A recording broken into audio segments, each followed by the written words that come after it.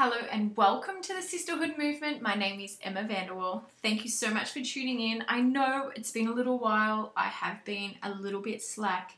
I have not been unmotivated, but life gets in the way. And you know what? I had to do a podcast about it, about motivation and staying inspired and just staying motivated and what motivates a lot of people, and what those actions and decisions look like for people. So it came back down to motivation and values. So I was listening to a podcast the other day and it was Big Al. He's crazy phenomenal. Oh my gosh. Some days I can't English, but that's me.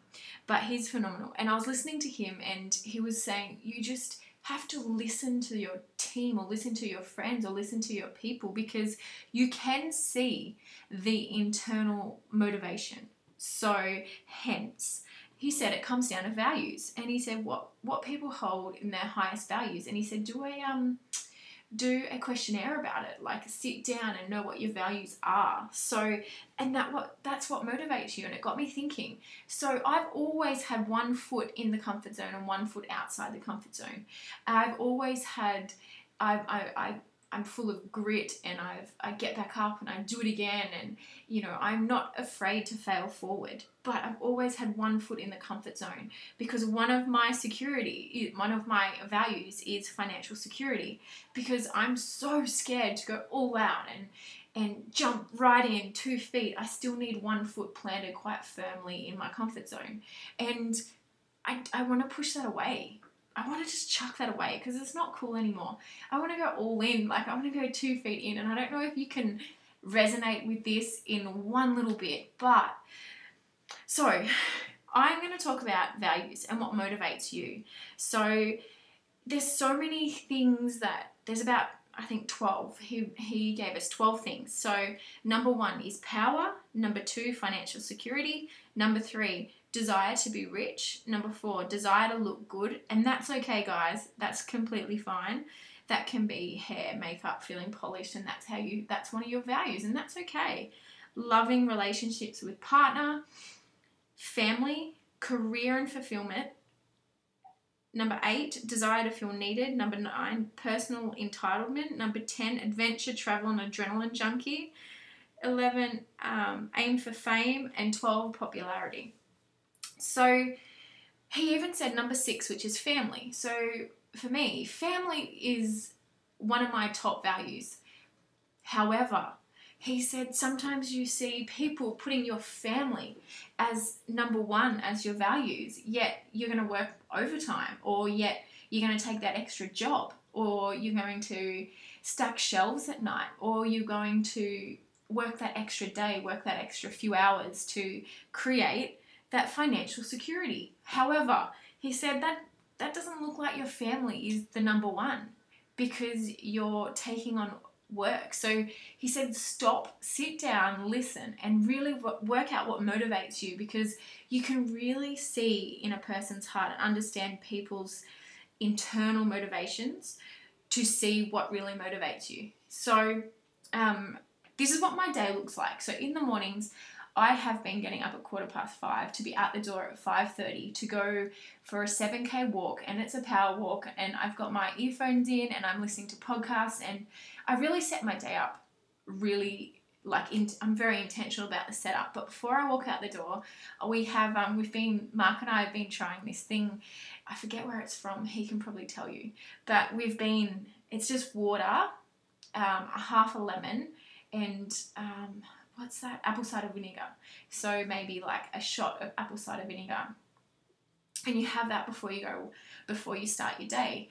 So I have that and then I go walking. So I go for a 7K walk and I'll mix my podcasts up. It depends what I need and what space I'm in to what I'll listen to. So that's what my day looks like. And that, for me, I love the way it makes me feel. I love setting my day up. And looking good may be one of my top values, and that's okay. And it is. And, and that makes me but that makes me feel good too. So it sets my day up right. I get mental clarity. I'm clear. I'm walking.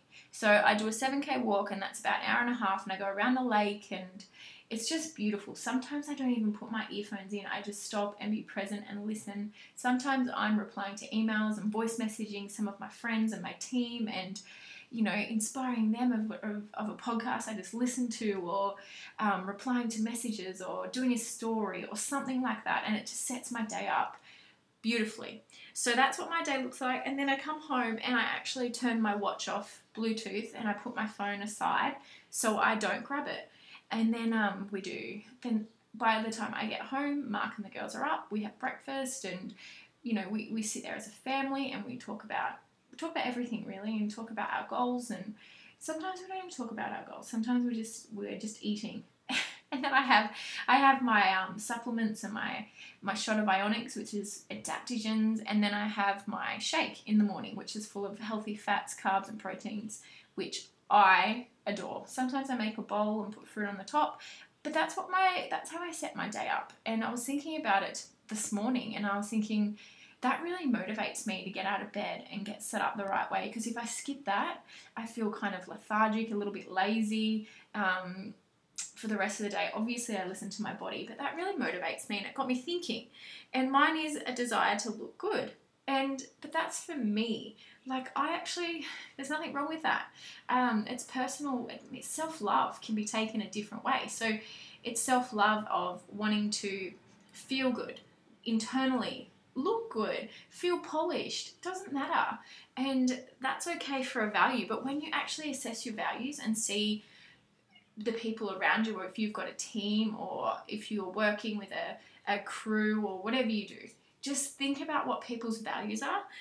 And some people want to be in the sisterhood movement, to create a residual income, or to make friends, or some people want travel and adventure, and some people want all of the above, and that's okay. But sometimes, we can see people coming in with all these dreams and these hopes and these desires, and then the motivation is gone so quickly, and they're off the face of this earth because their values aren't aligning up to, their actions and their desires and what they're actually doing. So